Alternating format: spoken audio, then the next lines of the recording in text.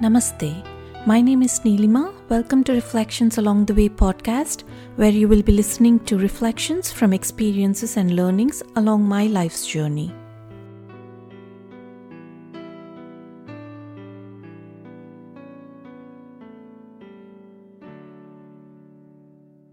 When I was thinking about starting a podcast, the very first question that came to me even before I started recording the episodes was, how do I greet you? Do I say hello? Do I say hi guys? Or do I say namaste? Or do I say Hari Om? Because all these are greetings that I have used at one point or the other in my life. And then I started thinking about what the significance of greetings was really. And it was interesting when I tried to analyze how I wanted to greet you all.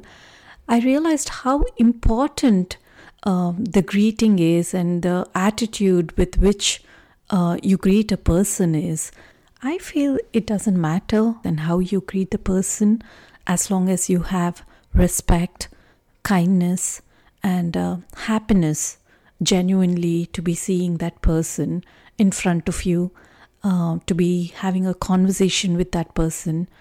It doesn't matter how to greet, which word you use to greet them. It shows when you do that with that attitude, and it shows in your body language. You greet that person with a smile, with that humbleness and respect. But at the same time, I think you greeting someone is not about the other person really. It's about how you feel inside when you see another person. Personally, in my life, how I greeted someone has evolved. When I was a kid, my mom taught me to say namaste to whoever came home. And that was generally how we greeted people. Back in India, when somebody visited us, we would say namaste, namaste uncle, namaste auntie. When we didn't know the people, when we didn't know the person. And I think depending on where you grew up or which part, or if you were more in an urban environment, you would say hello and hi also, which we did with some of our family. So namaste was kind of reserved for people I didn't know very well. It could be my parents' friends or something who visited us once in a while, and I was not too familiar with the person.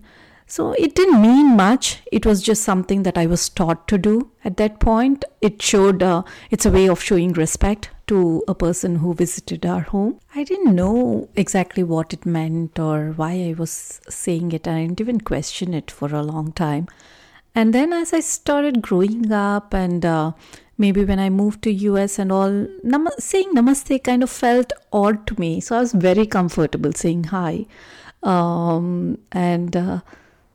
The environment was supportive as well, because everybody here says hi and with a nice big smile, and I enjoyed doing that, just hi with a nice smile. And I loved that about the environment here. People would just say randomly, they'll just say hi with a nice big smile. It always makes a person feel so good when you see someone smiling at you and just saying hello. So I got used to that. And then I think maybe a few years back, I started realizing the significance of what namaste means actually. So when you say namaste, it basically means that the pure self and the best in you is bowing down to the best in the other person, the person that you're greeting, with respect. So that creates a sense of attitude or a sense of respectful environment when you're holding a conversation with the other person. I think that also reminds us that there is that best in everyone, and you hold that respect towards that other person. So the conversations that come out of that attitude are much more meaningful, much more humble, and much more productive, I feel. So that started making so much more sense to me when I actually understood the meaning of that word. And now I use it all the time. By saying the word or by using that emoticon when I'm chatting with somebody. I use it so much because that's the feeling that I have, right? I obviously decided to start and end every episode with that word. So namaste. The best in me honors and respects that pure self, the best in you. Thank you for listening to today's reflections. If you would like to connect with me, please visit bluishmuse.com. Until next time, namaste.